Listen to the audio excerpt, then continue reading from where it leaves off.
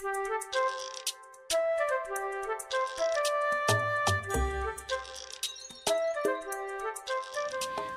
I'm Laura Mize, pediatric speech-language pathologist, and welcome to Teach Me to Talk, the podcast. Now, if you are listening to the podcast as you normally do, there's absolutely no change. You cannot tell that there's anything different between this show and all the 360-something previous shows. But if you are watching on YouTube, this is very, very different. We're starting something really, really new with being able to broadcast our podcast now. So as you can see, I'm coming to you from our back room here at teachmetotalk.com. We have new sets for our podcast and for Therapy Tip of the Week that are being built out there. So pardon any noise that you might hear with construction today. But we're coming to you from our new mission-based clinic here in Central Kentucky, and I'm so excited about it. But as I already said, we're under construction, but we didn't want to wait any longer to be able to bring you all the new exciting things that we have going on here at Teach Me to Talk. One big thing is that we are greatly expanding our continuing education offerings, and that includes getting CE credit for the podcast. So look for more information about that in the next few weeks, and you can always find out anything going on at teachmetotalk.com at our website, or better yet, join my email list, and you can subscribe right there at teachmetotalk.com. All right, so let's move on and talk about today's topic. For most shows now, you'll also be able to print a PDF, just a little one-page PDF to use as reference, which is very, very helpful if you are a therapist working with families, either in a state early intervention program and doing home visits, or even in a clinical setting or preschool. And so I love that we'll be able to offer that too as well. And that will piggyback with the information that you'll need if you want to go ahead and file for CEU credit too. So look for that. And again, those things may take a little while if you were just listening to the podcast. Today is May 11th, 2019. If you were listening in the next week or so, all of those pieces may not be pulled together yet, but you'll be able to get that. You will be. All right, so let's move on and talk about today's topic, which I'm really, really excited to discuss with you. It's red flags for delayed communication skills in infants and toddlers. And so I think this show is so important, especially for parents. And if you have found us on YouTube or through the podcast, and you are wondering, should I be concerned about my child? Is there a reason to worry? Should I have a discussion with a pediatrician about this? I want to give you some really objective things to look at, and things that you can do right now as a parent and really start to observe with your own child over the next few days, or things that you know about your child's history. You'll be able to really look at that and know, gosh, is this a big deal or is this not a big deal? I'll also be giving you some age ranges here so that you can know what is age appropriate, or what should I expect by a certain age. And again, this is infants. I think our first milestones here are with babies at about the 6-month level, all the way through nearly 30 months to 3 years old. So we're going to talk about this huge range of communication skill development during this time frame. This is why this is so important. This time frame, birth to 3, and even some sources say birth to 5, but let's think about just birth to 3. This is the optimal time for learning language. So when a child starts to have these little red flags, these little warning signs that start to go off, that you start to think, wow, if you'll read a checklist on the internet, or your doctor starts to ask you some questions, and you start to think, well, no, he doesn't do that, or no, she can't do that yet. Part of you doesn't want to worry at all. But part of you has that nagging feeling inside that says, is this a big deal? How will I know?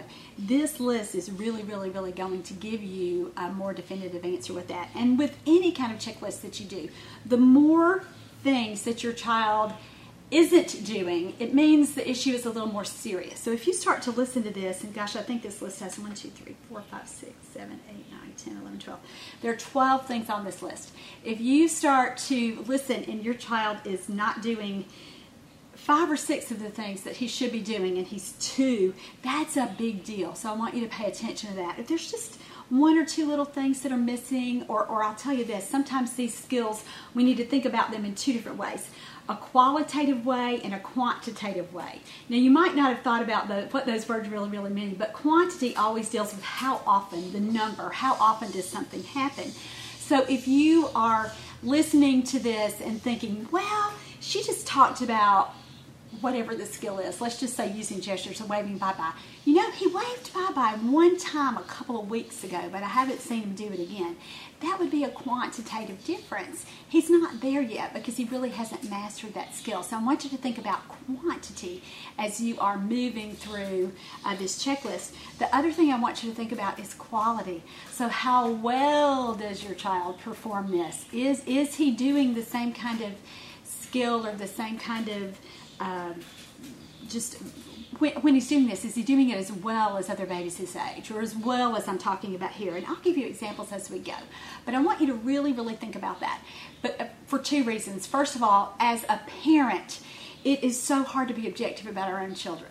Now, sometimes we can do it because we are scared and we are afraid that, oh no, this could really be a problem and I really, really don't want it to be, and I'm going to dig really deep here and look really closely and see if this is something that I need to be concerned about.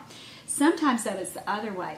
We can't be objective about our own children at all because we're so blinded by our love for them and our devotion to them. And so that's why thinking about these skills in terms of quality and quantity will really, really help you with this, because you'll be able to think, well, he doesn't do that very much. She sounded like he should be doing that all the time. She sounded like other babies his age don't just do that once in a while or once in a blue moon. She sounds like that should be more consistent. So think about it in that way.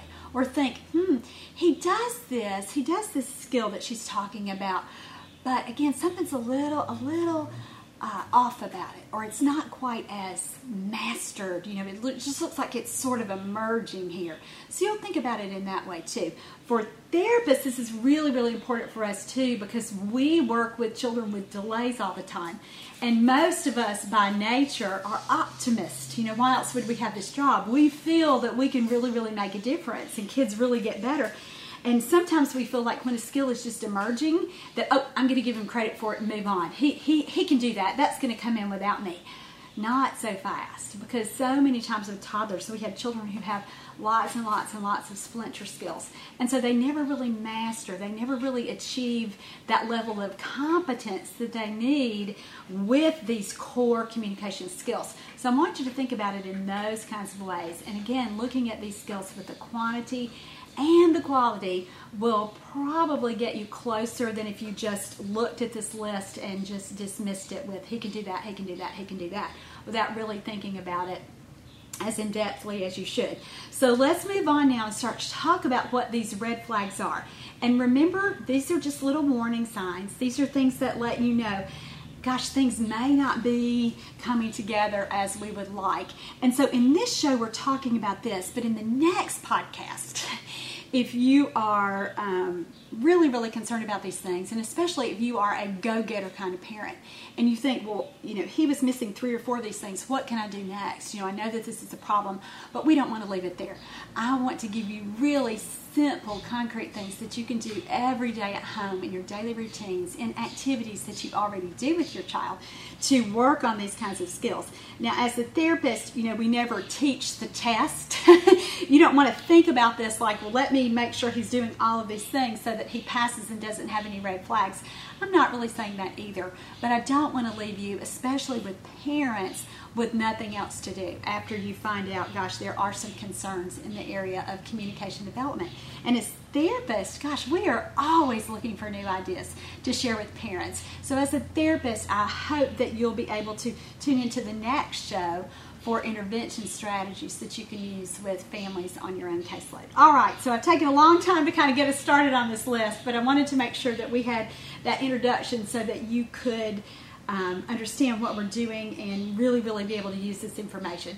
So the first skill that we want to look for, or the first red flag that we would know, gosh, there's potentially a problem here with how this child is learning to communicate, is difficulty making and maintaining eye contact with an adult by 6 months. So this is something that emerges in typically developing babies in the first several weeks of life. And certainly if I were looking at this, I probably would have said 2 or 3 months. So 6 months is pushed out. So we know that if a child, a baby, isn't really able to hone in on your face and maintain eye contact, and what is eye contact? It's this.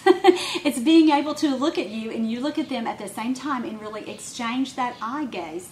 That's a big deal. So why is that a big deal? It's because it's the foundation for social skill development.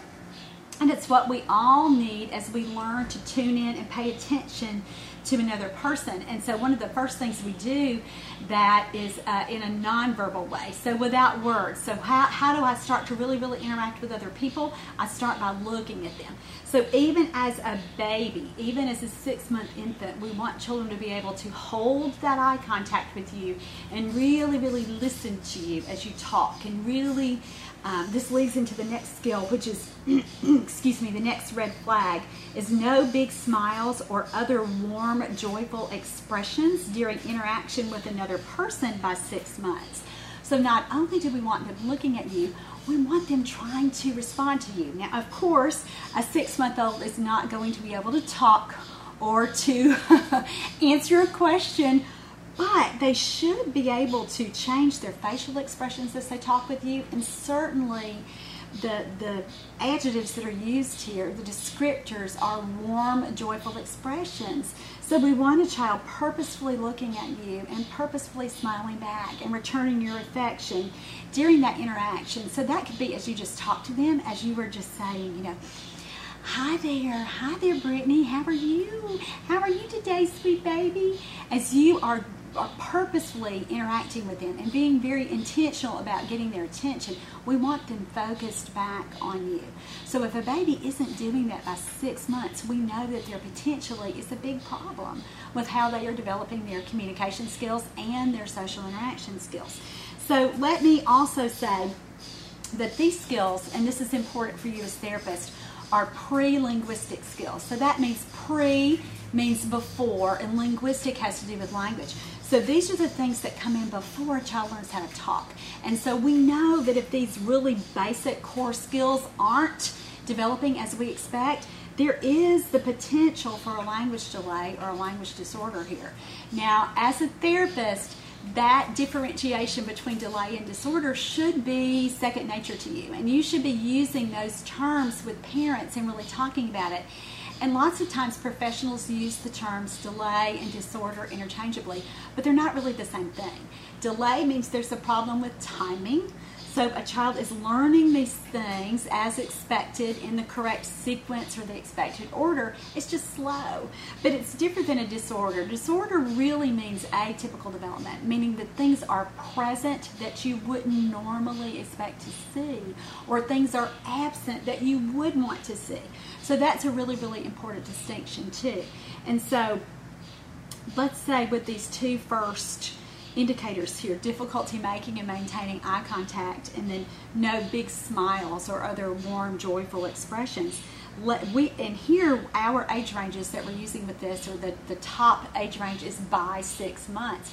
So what would happen if a child ends up doing this, but he didn't really start to consistently do it until he's 9 months or 10 months, as we would see with a child with a significant neurological difference, so a medical diagnosis. So if a child had that, but he didn't start to do these things until he's 9 or 10 months, that would be a delay because it's coming in, but again, because of that medical diagnosis, and that may not be the very best example, but it's a good way to kind of think about it and help a parent really understand this delay piece versus disorder, meaning that a child may make fleeting eye contact with you. He's 2, he's 3, if he were here, he would just be all over the room, and occasionally he might look at me as he's running past me, but he's not really locking in with me. He's not really engaging. He's not really interacting like we would expect. And that would be more of a disorder.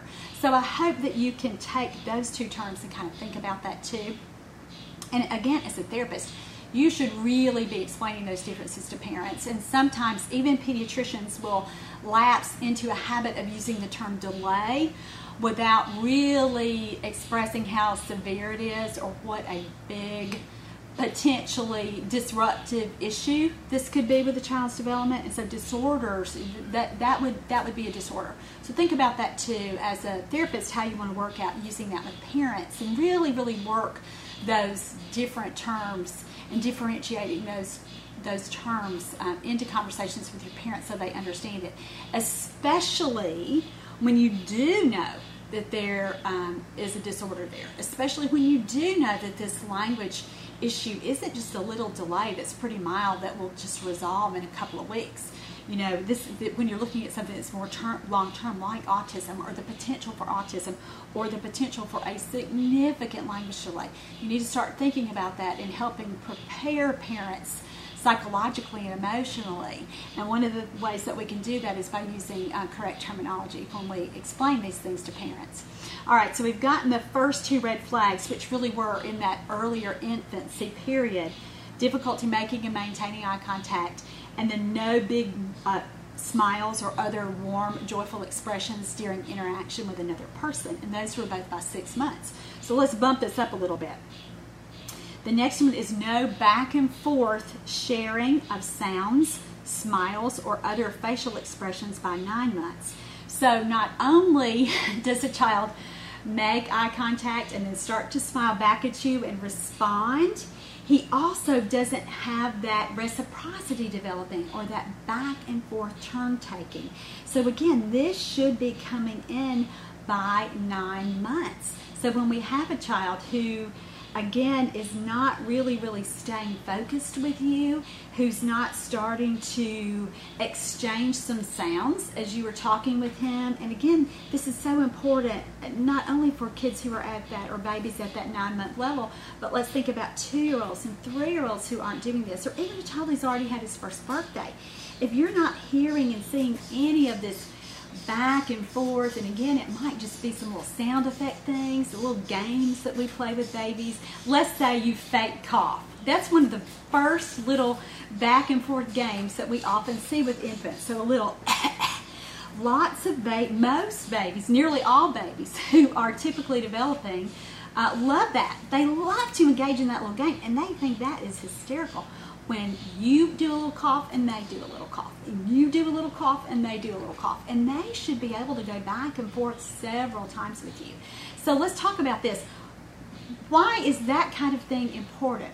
Because it forms the foundation for communicating or for talking. And think about how we have conversations with people. It's not just someone does a big speech and then moves on. That's a monologue. That's a dialogue. If you think about it in terms of like a play, that's a speech. Conversation isn't like that. It's very interactive. It's very much based on I talk and you listen, and then you talk and I listen. And we start that even in infancy beginning with sounds and smiles and other little things, like a fake cough, like a little raspberry, a little... That's what would happen. You would do it, the baby would do it. You would do it, the baby would do it. And again, we want that coming in by 9 months. Now, I started talking about pre-linguistic skills, but got off. I think I do that anyway, but the camera might be throwing me a little bit today. But these kinds of things, these skills are all super important pre-linguistic skills, meaning that they form the foundation to help a child learn how to communicate, learn how to talk.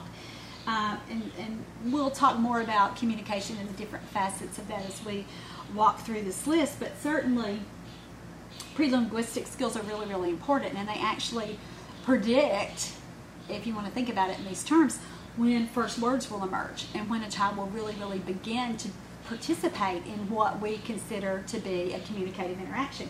And I have a great list for that too. This list that we're using today, again, really the red flags. And I don't know if I mentioned that you can get that at teachmetotalk.com at my website, or if you're watching on YouTube, you can get that by looking at for the link in the post below. But I also have some other information that's from a therapy manual that I wrote in 2017 called Let's Talk About Talking. And it is, as you can see, it's a whopper of a book. And actually it lists all 11 pre-linguistic skills that toddlers master before words emerge. And so that book, these things, these red flags that we're talking about are certainly represented within that list of 11 skills that toddlers master. And I wanted to mention that book because if you're a therapist, that's how we should be talking to parents about it. We're not going to worry about hearing words yet because your child is missing all of the pre-linguistic or the foundational skills that would come first. And so that's a super, super resource. And let me just say, with Let's Talk About Talking, it's not always available. So, but because it's so big and just because of the issues that we have with production with that, but you could always look at Teach Me to Talk, and when it's available, you need to get it because it really will tell you and teach you ways that we can work on these things. And we're going to talk about some of those, like I said, in next week's show. But just for right now, I wanted to point that out to you and talk about that these red flags really are tied into what children are learning, again, before they begin to communicate. And as a therapist, you do need to think about that. This is all under the umbrella, or these first few anyway, of pre-linguistic skills. All right, so we have the first 3 red flags there. Difficulty making and maintaining eye contact, no big smiles or other warm, joyful expressions. The third one, no back and forth sharing of sounds, smiles, or facial expressions. So let's look at our 4th skill here that we're looking for. Our 4th red flag would be no babbling by 12 months. So what is babbling? That's just the jargon or the baby talk or just the making sounds. When it's not really words yet, but a child is really, really trying to talk. Now that's an expressive language skill, and that makes sense to you. Expressive, what a child can communicate to you, what he expresses, and that can either be verbally or non-verbally. We've been talking about a lot of non-verbal things to this point, but now we're really ready to talk about more verbal things. So this is when he's vocalizing with intent, and this is what I started to do a minute ago, but I didn't really get there. These 11 skills that are listed that we're linking with the red flags, we'll do that more in next show, but this skill is actually number 8, vocalizes or makes sounds purposefully. So when we have a child who isn't babbling by 12 months or by that first birthday, we know that that's a red flag. Why? Because that's usually the age when children start to use words purposefully. We start to hear their first words. They're saying things like mama and dada and bye-bye and no. And so if we aren't hearing those words yet, what would be that next little skill under that? It would be babbling or making noise with intention or with a lot of purpose. So that's why this is really, really listed as a red flag. So if we don't even have, a child isn't jabbering by 12 months, we know that that's a problem. So again, if you are a parent watching this and you have a 2-year-old who's not very vocal, you know that that's an issue. We need to hear that babbling there. Let's go back for a second and talk about the previous 3 skills that we were talking about before. And again, I'm being pretty repetitive with this because I do want you to hear me talk about what each of these things are, not only so that you have a good idea of what you're looking for skill-wise, so that you're not just real dismissive of it when a child really isn't mastering the things that these skills or the foundational pieces here, but I also want you to really I'm being repetitive so that you can really, really think about it and so that you can have a good idea, again, without being dismissive, again, without giving your child credit where he doesn't really need credit yet, where these things aren't really mastered, where those skills aren't real strong yet.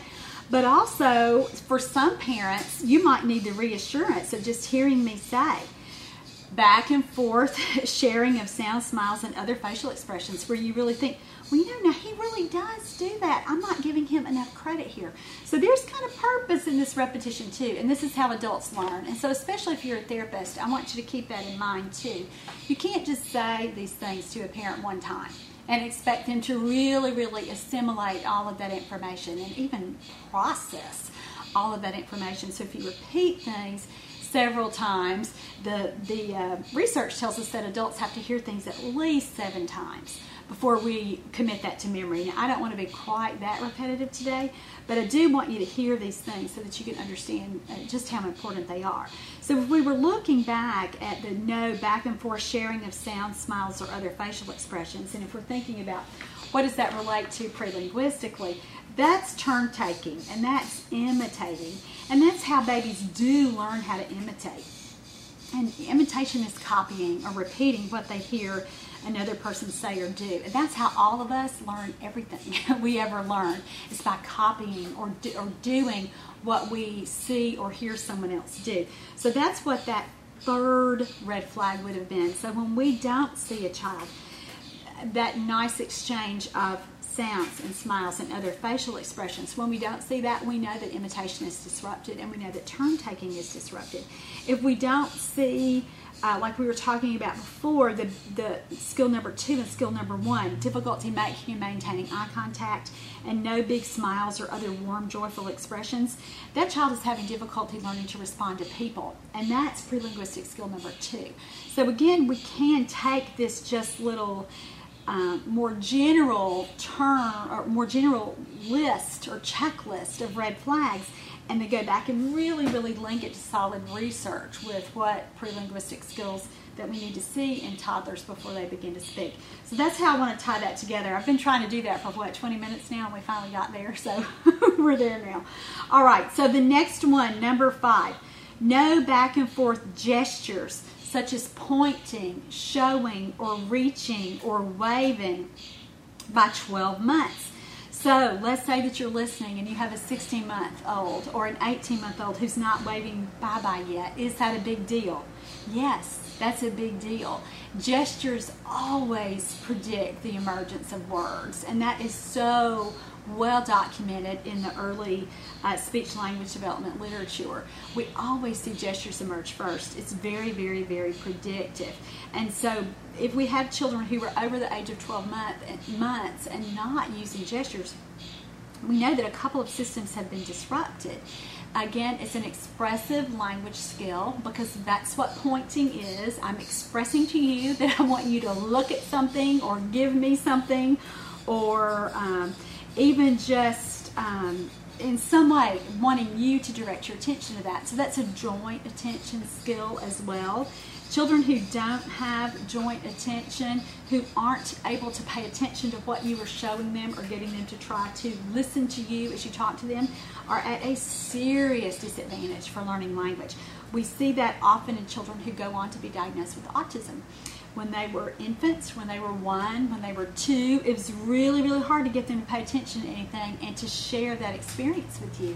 So let me give you an example of this. For joint attention, it would be if a child were here with me right now and I was trying to get them to look at my cup and here, and they were all over. They were looking at the scissors, and they were here with my pens, and they were looking at the screen and trying to climb on my lap and jump here on the shipping table. But I couldn't get them to look at the cup.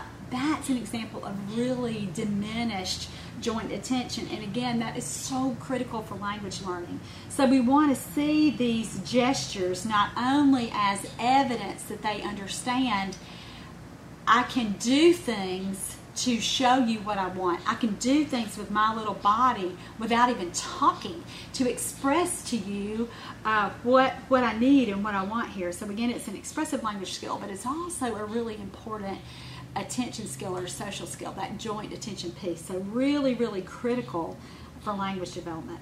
All right, let's move on to the next skill. And this one is huge. It's no consistent responding to their name by 12 months old. Now, this is a big marker also for autism, and lots of these other things have been markers as well. Lots of children who go on to be diagnosed with autism as toddlers or as preschoolers were missing these key components, even back as early as 6 months, as 9 months, as 12 months.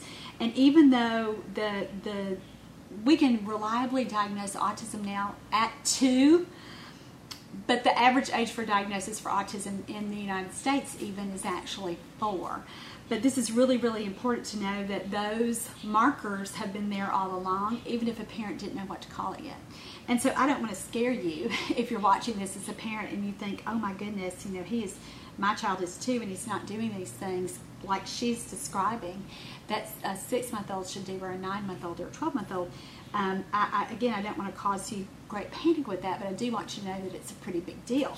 And so not responding to your name by the time you have your first birthday is a pretty serious marker that something is not going on with communication development. And so we can think about that as a receptive language skill. We've talked about expressive language, meaning what can I do to help you understand the message that I'm trying to convey. Receptive language is the comprehension part or the processing part. Do I understand that if my name is Laura, and so if someone is saying, Laura, do I turn and look? Do I try to figure out who's talking to me? Have I recognized, have I linked that name, Laura, is me? Have I assigned meaning to that? So that's also a cognitive skill. Or, cognition is generally how we think about how smart a person is. So how does he think? How does he learn? How does he remember?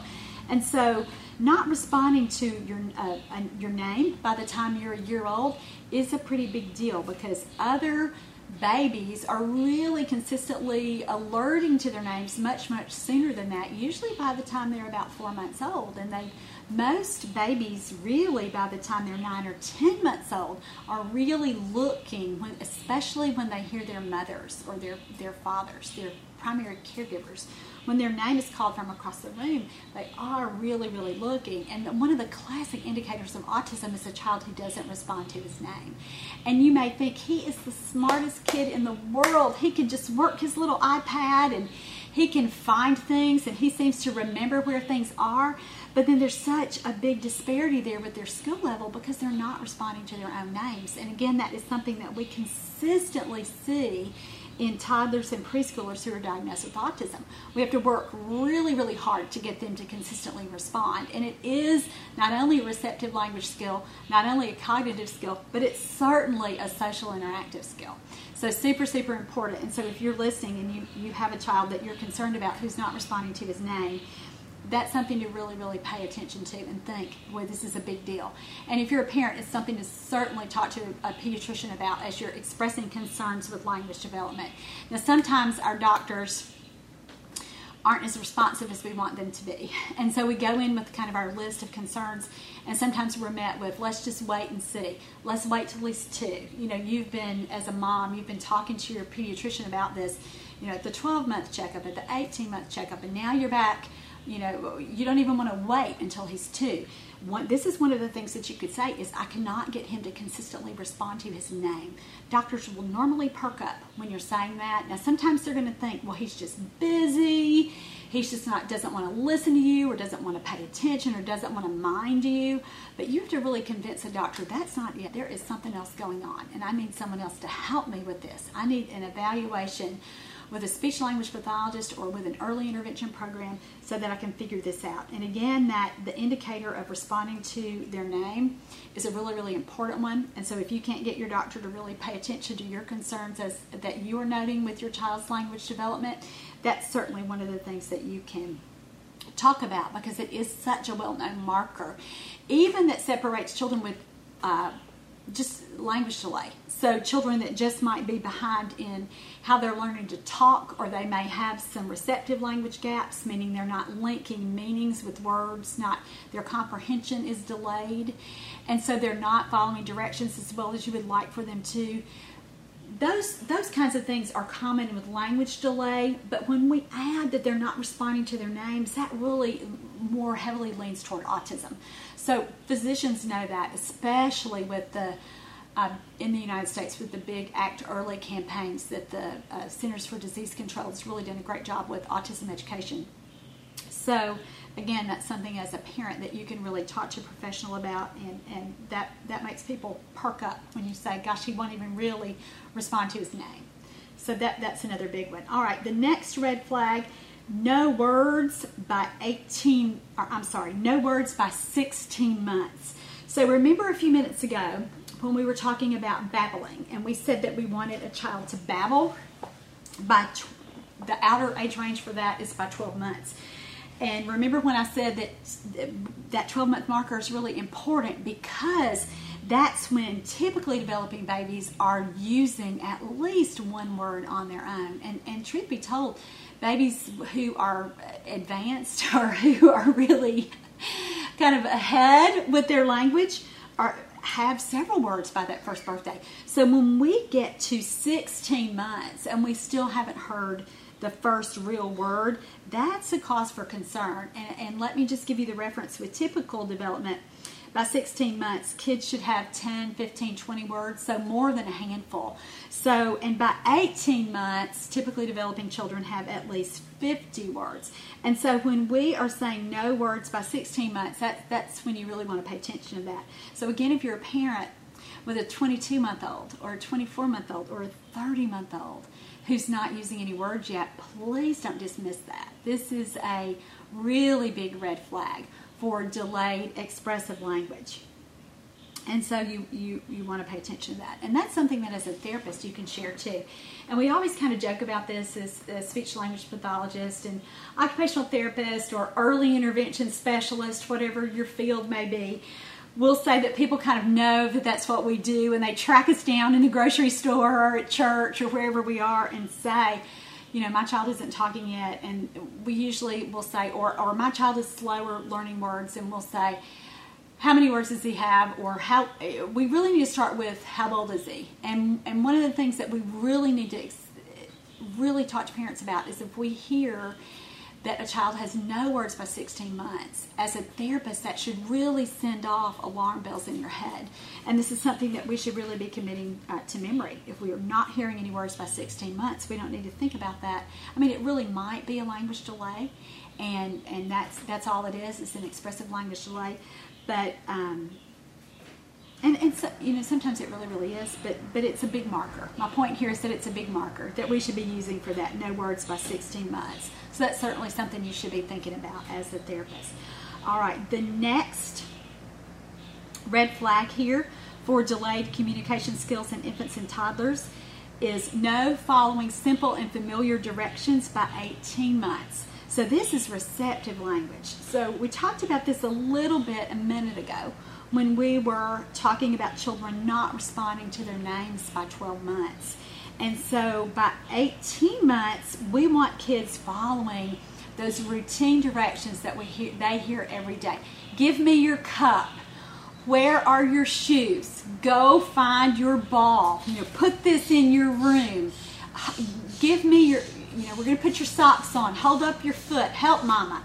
Those kinds of things children should really be doing by 18 months and really consistently. And again, if a child is typically developing, he's doing lots of different things by 18 months with following directions. You can say to him things like, you know, go find Goodnight Moon, your Goodnight Moon book. Go get that. That's a book that's really familiar to him. Or if he really likes his trains, you can say, you left your trains by the bathtub, remember? Go get your trains. They're in the bathroom. And they can do that. They can go follow that kind of direction. So when we see children who aren't doing that by 18 months, we know that there's a problem with understanding language. And what's the big deal about not understanding language? It's a very big deal because kids cannot say words or use words to communicate until they understand what words mean. And don't let anybody talk you out of that. And this is a really common thing with children with autism. They can say a lot of words, but not use those words to communicate. So they may be looking at a book or a puzzle. I don't have any toys here in the back room. But they may be able to sit down with, let's say, a transportation puzzle and name boat, airplane, choo-choo, car, garbage truck. But then when you say to them, maybe not with the puzzle, they might know it with the puzzle or might be able to do it with the puzzle, but then you say to them something like, there's some trains over there, go get that train, and they have no really idea of what you're talking about there, and they're not able to follow a direction like that. So there's such a gap between what they can say and then what they understand, and that's really abnormal, because children with typically developing language skills, and even children with speech-language delays, when that's all that's going on, there's no other secondary diagnosis with that, or no other primary medical diagnosis or developmental diagnosis like autism, those kinds of kids, even kids, typically developing kids, and even kids who just have speech-language delays, their receptive language, or what they understand, is greater than their expressive language. So they can't say as much as they know or as much as they understand. So when that's reversed, when children are saying more than you can get them to follow directions with, that's a big red flag for for basically autism or a big disorder here with how they're learning language, because it's so different from what we typically expect to see. Typically, developing toddlers understand much more than they can say. That's why parents start to spell things in front of their children, because if you say to them things like, do you want to go outside? That's not a great example. If you're a mom and you say to the dad, hey, in a minute, after I do these other things, I think we ought to take him outside. For some kids, as toddlers at 18 months, if they hear you say outside, they want to go now. And so we start to do things like, do you want to go O-U-T-S-I-D-E? Or we'll say that to a dad, I'm going to take him O-U-T-S-I-D-E. And we spell it because we don't want the child to hear it yet, because we know that he's going to understand what we're talking about. And so again, that's an example of how well children, even children with speech language delays who aren't saying very much yet, still understand pretty well. So we always want to pay attention to that receptive language piece, or that language processing or language comprehension. All right, the next red flag, we're bumping up. Remember, we started at 6 months, then 9 months, then 12 months. We talked about some 18-month skills. 24 months, so by the time they're 2, if a child is not using 2-word phrases without imitating or repeating, and he doesn't say at least 50 words on his own, that's a problem. So by that second birthday. So here's what lots of parents tell me have happened to them. They've talked to the pediatrician like we said before, at the 1-year visit and then an 18-month visit, and they might have had a couple of illness-related visits in there, and the doctor's saying, how's he talking? And your mom says, he's still not hearing very many words. I'm getting pretty concerned here.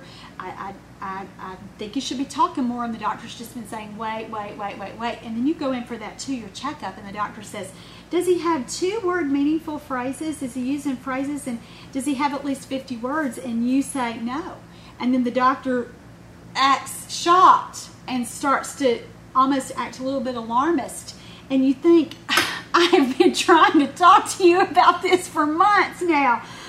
And this is a big deal, though, because usually by 2, that's the cutoff that a lot of pediatricians, or those of us who are not in early intervention, really use. Not only do we want a kid talking by 2, we want him using words, or using phrases, and having at least 50 words. And so for some parents, they've gotten really disenchanted with their healthcare folks, because they've been saying all along, he's not saying very many words, and all of a sudden there's this big bump up. And that happens too. I mean, that's based on development. Children's language explosions typically happen there between that 18-month and 24-month period. And so they do just start to learn new words at a very rapid pace. I mean, they can learn several new words in a day. And the reason that the 50-word milestone is so important is because that's when children begin to combine words to make phrases. So that's why these 2 skills are linked. So usually when we can get that core vocabulary bumped up to they are saying 50 words on their own. Now remember, this said without imitating or repeating. So that means that they are not hearing you say it and then saying it, which, by the way, is a very important skill. Children learn how to imitate words before they start to use them on their own. But if they are solely imitating, like they can't say cup without hearing you say cup first, that's a problem, because by 24 months, not in that period leading up to that. So this is, remember, is just the milestone that we're using here. We want phrases and at least 50 words by 24 months. Now, if you're a therapist, I don't want this to get lost on you. Remember, when children are typically beginning to do phrases and have that 50-word vocabulary benchmark, that's in typical development, that's by 18 months. So we know if a 24-month-old isn't doing that, at the second birthday, that is a big deal, because in my mind, there's already a 6-month delay there. So that we've already built in extra time. We've already built in that wait and see time. We've already built in that time for individuality. Every child is different. All that stuff that we all say. That 24-month milestone here, that 24-month benchmark, really is kind of the outer level on that. So if we have a 2-year-old that's not talking, it is a big deal. We want those children in an intervention program, whether that's individual therapy, whether that's a little group therapy program, a play group program, or the most important thing is whether mom and dad are really committed to working with them all day, every day at home, with helping them learn how to understand and use words. So it may not be that they are in a formal intervention program yet with a therapist, but as a parent, if your 24-month-old or a child older than 24 months isn't using at least 50 words and isn't doing phrases, it is a really big deal. It is a really big red flag. And that's certainly a point when, again, most pediatricians are recognizing that and wanting you to go ahead and pursue that speech therapy evaluation. All right, we have 2 more red flags here, and these are for children who are beyond that 2-year-old level. So by 30 months, if a child is not using back and forth conversational turn taking, it's a red flag for delayed language development as well. And so let's talk about that. What does that mean? Back and forth conversational turn taking. That means that they answer questions so that you can say to them, what do you want for dinner now? Do you want chicken or hot dog? A child should be able to answer that without just echoing chicken, hot dog, or without again having to hear you say that, or without having to hear you, well, not say that, but having you show them what you mean. They need to be pretty well versed in conversation by that point, where they are answering questions. Now, sometimes kids are going to at this point, they're not really able to tell you things like, what did you do at preschool today? They're not able to sit down and do that kind of thing, because that also involves memory and sentence formulation and those kinds of things. But just as you are sitting and playing with them and talking with them about whatever they're doing, let's say that you are playing with a truck together, and you're asking things like, what's that? And they tell you truck, and they're rolling their truck, or let's say that they banged their truck into your truck. You should say something like, or they should be able to answer something like, what'd your truck do? And they should be able to say go, or crash, or some other little response. So even if it's a single word response, some other explanation or indication that they heard what you said, they understood it, they processed it, and then they were able to generate that answer to your question, or say something back that was related enough, even if it's just to making a comment. If you're asking them something like, what are you doing? They should be able, and they're trying to get dressed, they should be able to say something like, my shoe, if they're having difficulty putting their shoe on. Or you say something to them that, they're sitting crying and something's obviously happened with, and again, obvious, so that you're looking at them, they're holding a toy that's broken, and you're saying, what happened? What's wrong? Why are you crying? They should be able to come up with some, even if they're just holding up their, let's say that there's a book that they ripped the page, or the page ripped off, or they're upset about it. They should be able to say book, or broken, or let's say that their brother has hit them and they're crying, and you come into the room and you say, what is going on here? Even to your 30-month-old, so to your 2.5-year-old, they should be able to let you know with some response there, to say their brother's name if their brother hit them or whatever, some kind of basic response, or boo-boo, or my arm, or whatever happened there. They should be able to respond well enough to let you know. And that's, again, that we talked about that back and forth conversational turn taking. And remember what we said about that earlier, is that we wanted children by 9 months to really start to do that intentional turn taking with you, where they're smiling back at you, or whether they're using sounds, or even little sound effect things like we talked about, blowing raspberries or fake coughing. Remember, all that started way back even before they turned 1. And so now we're up to the point where we want them really exchanging words with you, so up at 2.5. So can you see that a 2.5-year-old, if he wasn't great with doing that initial kind of turn taking with you back before he turned 1, how all this entire process has gotten pushed back, and how all of that has become delayed? So that's a big deal. So when we have a 2.5-year-old who's not really able to do that back and forth with you, there are several things that could be going on. First of all, if he's not talking, he's not going to be able to answer questions. So that certainly is an expressive language delay. But more often than not, it's usually there's a component of a receptive language delay too. So he's not really processing or understanding what you're saying there. It could be a pragmatic problem. Now, pragmatics for therapists, you know what that means. That means language use. For parents, you think about that in terms of how well does he, again, use the words that he says. And we talked about that in a minute ago when I used the example of the puzzle. And I said a child, or a book, a child may be able to really label things, but when you ask them to follow directions with those words that they seemingly know, they can't do it. Well, it's the same kind of issue with a pragmatic problem. They may understand a word and they may be able to say the word, but they may not be able to use the word. And that's what this red flag indicator really, really refers to, is that being able to use their words to really, really communicate. And that's why lots of kids can talk but not communicate. And we've talked a lot about autism here, and I don't really want this to be solely for autism, but these are certainly things that children who have who will go on to be diagnosed with ASD have difficulty with this, and certainly our kids just with receptive and expressive language delays will have trouble with this too. They may have components of language that have come together. They understand the word, but they can't really say it yet. And then beyond that, if they can say it, they can't really use it.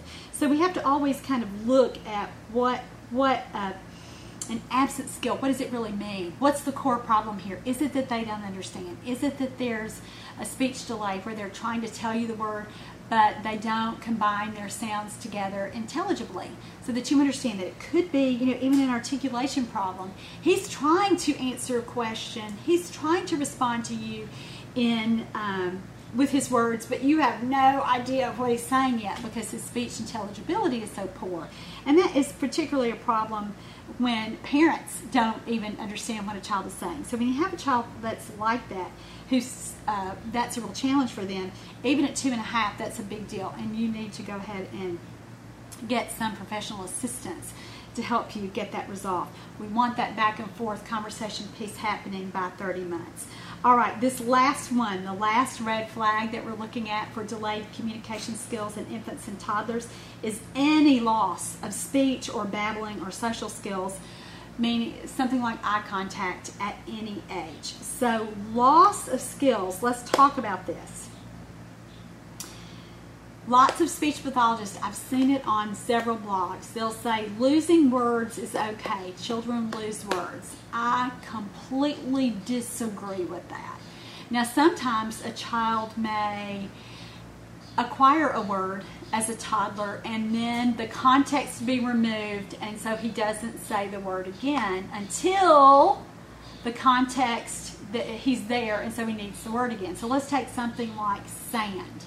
Let's say a child has been at the beach on vacation and he's 22 months old and he's learned the word sand, and he was at the beach with the ocean and with the sun, and so he said sand a lot. And then you go back home and you're looking at a book or a magazine and there's sand there, but there's no water, there's no ocean, the context has been removed, the environment's changed. So it looks like he doesn't know sand. But you take him back to the beach and you say sand one time, it's back. He's got it. That's not what I'm talking about. That's not losing a word. And so I hate it when professionals misintentionally mislead parents like that, saying, oh, kids lose words all the time. No, they don't.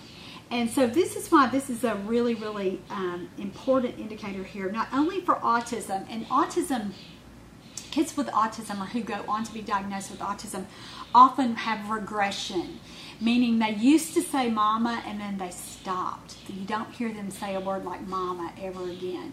And so can you see how that's a big difference with a kid who would quit using a word like sand when there was no reason to use the word sand versus a kid who quit referring to his mother by mama, by that label that we all use. So that's what I'm talking about. So anytime a kid has started, he has 10 or 15 words, and all of a sudden something happens and he just doesn't use those words anymore, that's a big, big deal. I tell you another time that this indicator is also important. It's where a kid says a word one time and then never again. And that happens with apraxia, and apraxia is a motor planning disorder or a speech disorder where a child, again, can somehow repeat the word or say the word or use the word one time, and then you cannot get him to say it again for anything. No amount of trying on your part is successful in getting him to say that. So anytime we have loss like that, it doesn't always mean autism, but it is not a part of typical language development, especially when the context is present, meaning that no situation has changed. It's not just an odd word like peacock. They learn the word peacock at the zoo, and then you don't hear them talk about peacocks every day. Well, that's because there are no peacocks present. So you have to really, really use some common sense for that too. So when children are taking a really, really familiar word and then losing it, that's a red flag too. So I want you to really, really think about it in terms like that. All right, so that's our entire list, the whole list of red flags for delayed communication skills in infants and toddlers. We already talked about how important this skill set is for linking with the pre-linguistic skills that we know all toddlers master before true words emerge or before they begin to talk and use those words to communicate. So if you're a parent, and again, if your child is missing lots of these skills, I want to highly, highly, highly recommend that you speak with his or her pediatrician about this. The benefit of having our podcast now on YouTube is that lots and lots of people will have access to this information that haven't had access before. And so sometimes you might be living in somewhere outside of the United States or somewhere else where developmental services and educational services for children aren't as available as they are here in the United States or in Canada or Australia or the UK. And I want to really, really encourage you, if you have a child, you're parenting a child who is missing lots of these skills, get on it yourself. Do what you can to get yourself some more information about how you can help your child learn to understand and use words. You can do that. Again, the internet is fantastic for disseminating information like that. That's one of the blessings of living in this day and age where we do have information just so readily available to us at our fingertips. There's so many websites that are fantastic for that are good sources of information. Certainly if you were worried about some of these things that we talked about today and you kept hearing me say autism, autism, autism, certainly there's so many good sites. Autism Speaks is a good beginning site for a lot of parents who want to get that initial information.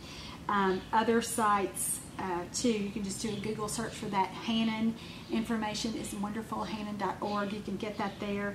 And then I'll also just give a plug for my website, which is teachmetotalk.com. You can get just a wealth of free information there for you as a parent when you are beginning this journey, when you need ideas, when you need strategies, when you need to know what to do.